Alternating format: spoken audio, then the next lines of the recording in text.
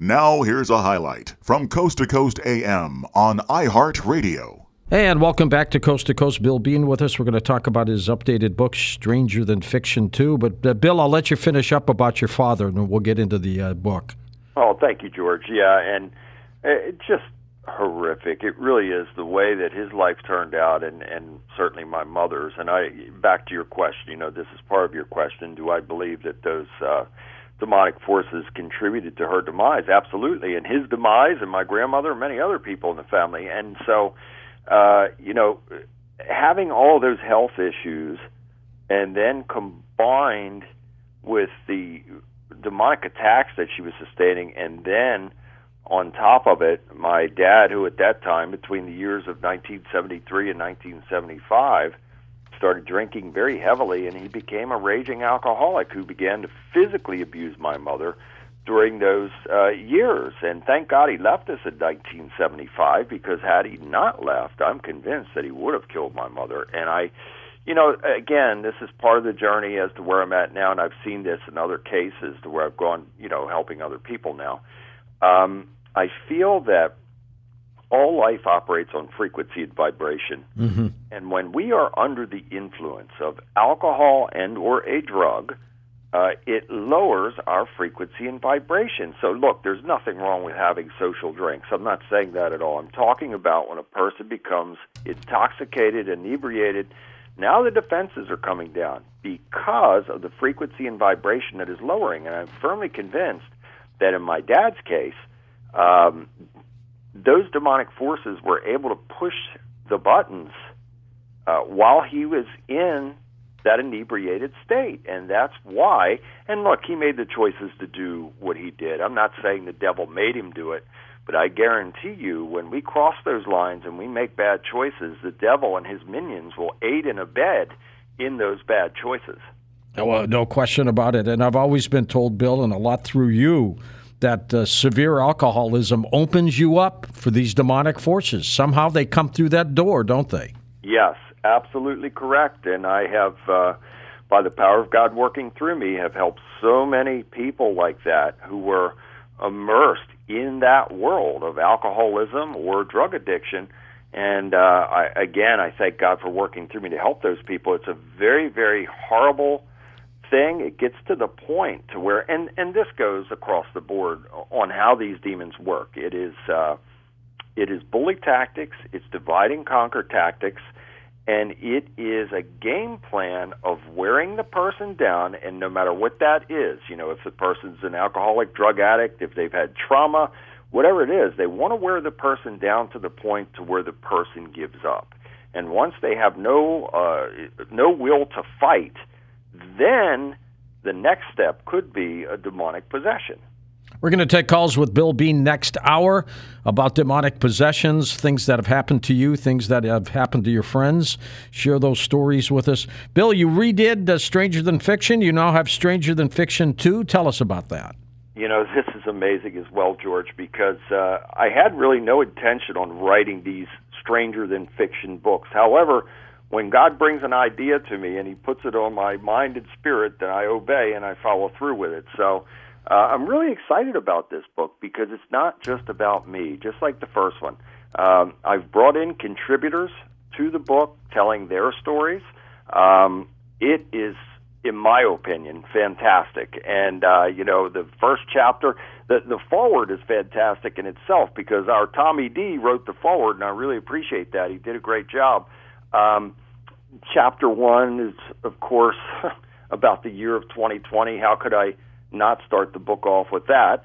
And then we talk about angels and demons and ghosts and hauntings and UFOs and Bigfoot and Mothman and Crowley and Boleskine and Mandela effect. And then my final word. I have had experiences in every one of those areas, except for going to Scotland and being there at the Boleskine. I have been involved in doing a land blessing in Untermeyer Park in New York, in Yonkers, New York, to be more specific, where the Son of Sam cult was gathering and doing their satanic ceremonies, and I was there to perform a land blessing. And interestingly enough, George, I had read, I think it was back in the mid to late 30s, Aleister Crowley was brought in there to perform satanic rituals. So he was brought to Untermeyer Park in Yonkers, New York, to perform satanic ceremonies. And then, interestingly enough, by the late 70s, David Berkowitz and the gang were allegedly performing their own black masses there and sacrificing animals and all kinds of horrible things. So tell us about Stranger Than Fiction Part 2, some of these cases that you looked at. Yeah, and it, especially getting into the demonic chapter of the book. Oh, must have brought back bad memories. Oh, absolutely. And I talk about my own experiences, but I also talk about other people. And, this is very sensitive in the sense that I can't reveal details and certainly can't reveal names because of confidentiality with my clients. However, if I'm given permission to speak about it, then I will, and that's what I did in a couple of these cases. One that I mentioned was the Caleb Weaver case, and Caleb, a good young man, I'm so happy for him now, but I got to tell you, George, he was fully demonically possessed, and his story was featured in A Haunting and I Was Possessed series as well. And Caleb, before I went to perform the exorcism on him, God showed me, and again, you know me, George, I don't claim to be anything special, but God does give me a knowing of things. And God showed me a vision in my mind that this young man was going to try and stab me. Oh, and so I had to be on guard for this, and we went over there, and I had young John Drenner assisting me on this, and we actually bound his hands behind a chair. And while I was performing this exorcism, I used a combination of holy water, holy oil, and holy salt, and I applied that to his head, and some of it dripped down, and he spit it back on me, and had the face was just altered. And this does happen in some of these cases. The face will actually alter. The eyes certainly will change. I've seen the eyes go all white, all black, and even red, and in one case, like reptilian slits with a yellow-greenish look in the eyes. I've pretty much seen it all. And so this was one of the more intense exorcisms that I had performed. And so after he had spit this mixture back on me, I took power and authority. And George, I've said this before, and it's worth repeating, that when you're in a situation like this, and these people are looking to me as the agent for God to perform these exorcisms and spiritual deliverances, I have to be in charge, I have to be in control, and I can't show any fear. So just imagine for a second, though, when you're in a situation like this, and God has already shown you a vision that somebody's going to try and stab you and do, bodily harm, I still had to remain under control. He spits this back on me. He ducks his head down then, and I take power and authority over those demons by the mighty power of Yahweh in Jesus' name. And I grabbed his head by his hair and pulled him back up. And when his eyes met mine, this look of anguish came over his face, absolute anguish. And then his head went all the way back in the chair, so his face is now facing the ceiling. And all this black garbage starts coming out, and this is something else that not all of the cases, but in some cases, people do have things come out, and whether that's vomiting or whatever it may be. Have you ever seen insects come out of their mouths? Well, that's kind of what this looked like with Caleb. Wow. And it was, it was all this black garbage, and it did kind of look like that. And reminds me of The Green Mile. Remember that movie? Exactly right. I was just going to say that and I have never seen that before or after. I hadn't seen it before and hadn't seen it since, as with that specific type of substance coming out. But I have seen many other things coming out of people, and it is not pretty, that's for sure. But he was free after it came out of him like that. So when these demons dwell within somebody, they've got to come out somehow, and most times it will be through the mouth. In other instances, like the one I'm about to mention. And this happened, I want to say probably 2018, maybe 2019. Well, pretty recent then. Yes. This young man, brilliant, just fantastic family. You would never, ever guess that something like this was going on. And when I was performing the exorcism over him, and I do this sometimes, I'll have fill a tub, get the family to fill a tub, and I'll bless that water and have the victim to step in there. And that was what was taking place on this occasion. And as I was performing the exorcism, the young man's face, you would have had to have been there to see it for yourself, George. The young man's face, all of a sudden his cheeks became pointed, and his chin, it was like a big V had taken over his face. And all of a sudden, like a whole shift, right? Yes. And as I was binding and rebuking and casting the demon out, and I believe there was several demons involved in this, they came out through his head. And so as it took this shape, and his face had this triangular look, inverted triangular look to it, then as they were exiting, his face returned back to normal. Now, interestingly enough, I did not say anything to the victim about me perceiving the demons leaving his head, the top of his head. And he said to me, after it was over with, he felt this tremendous pressure leaving through the top of his head. How about that? Now, how did you train yourself to do this?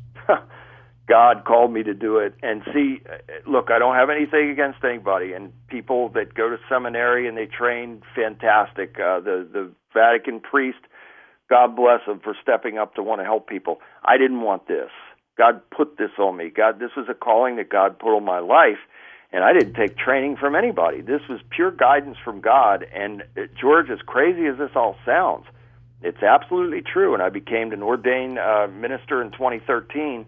And then I started going out and performing. You know, people were always contacting me for help, but I always felt that I was, A, very unqualified. Well, you're one of the rare non-Catholic priests to do this, aren't you? Correct. Yes, absolutely. And again, if not for the calling of God for me to do this, to put this calling on my life, there's no way I'd be doing this. I could not do it of my own accord. It would be physically impossible. I've had so many people, and they still come to me now. I mean, it's nonstop. If you saw my phone, it never stops. The emails, they never stop. The text, whatever it may be. And it's like trying to put a forest fire out with a garden hose. And I do my best, and that is also God in getting me, helping me to manage all the people. But I had an impossible schedule before COVID hit. It was nonstop travel for probably 6 years or better. Yeah, I and get it was so hectic that there were times that I would wake up in a hotel somewhere and say, where am I right now? I couldn't, it was just absolutely overwhelming. It's that blurred feeling you have for a moment you wake up, right? Yeah, absolutely. Yeah. But I have to say that God always has a way of recharging me, re-energizing me. I recall another case right now off the top of my head that took place in 2017. We've talked about this one before. And was one of the most severe, maybe the most severe case of demonic possession that I have ever been involved in as far as being an agent for God, a spiritual warrior in binding and rebuking and casting it out. This woman, she probably had, just in off the top of my head, a quick reflection, at least 20 different demons in on around her, and I had to bind and rebuke and cast them out one by one. They would manifest, they would materialize in different voices. It was a physical struggle. It lasted late into the night, early morning. You must have been exhausted. And by the time it was over, George, I had nothing left. And I remember sitting in a diner in New Jersey with my head in my hands, just trying to get some energy to recharge. I couldn't even get back in my vehicle to drive home. Oh, geez. I was so exhausted. And eventually God did start to recharge me, and I was able to. Was that the Lydia case? No, and Lydia is another. I'm glad you brought her up. Lydia, her story was featured in the Holzer files, and I believe, I want to say, George, maybe that was 2018, somewhere in there. And Lydia was in a very bad way as well. Lydia had suffered greatly from childhood through her adult years, and she was to the point to where she was actually considering suicide. Oh, and geez. so what happened in that case was that she had reached out to Dave Schrader, and then Dave Schrader contacted me, and then the people from the Holzer files, the producers, contacted me and asked me if I could get involved in the case, and they brought me out there to Columbia, Missouri to help her, and it all culminated with me performing an exorcism over her in a church out there in Columbia, Missouri, and boy, she had some serious demonic, she wasn't possessed, but she was severely oppressed, and it wouldn't have been much longer to where a full possession could have taken place because she was at the end of her rope. She was getting to that point to where she was ready to give up, and I'm so happy. I'm glad you brought her up because she is one of the great success stories. She is flourishing in her life now ever since that night. She's doing so well, and I praise God for that. And you have no idea the joy that comes to me when I know that God worked through me to deliver somebody from that, and then to see them go on and have a good quality of life. It's just, money can't buy that. You know, it's kind of interesting. I'm in St. Louis right now, Bill, and getting blasted with cold weather. But Yeah. Columbia, Missouri is not that far away from where I am. And I just did a show on the original 1949 Exorcist that occurred with the little boy in the hospital in St. Louis. St. Louis must be a hotbed for demons.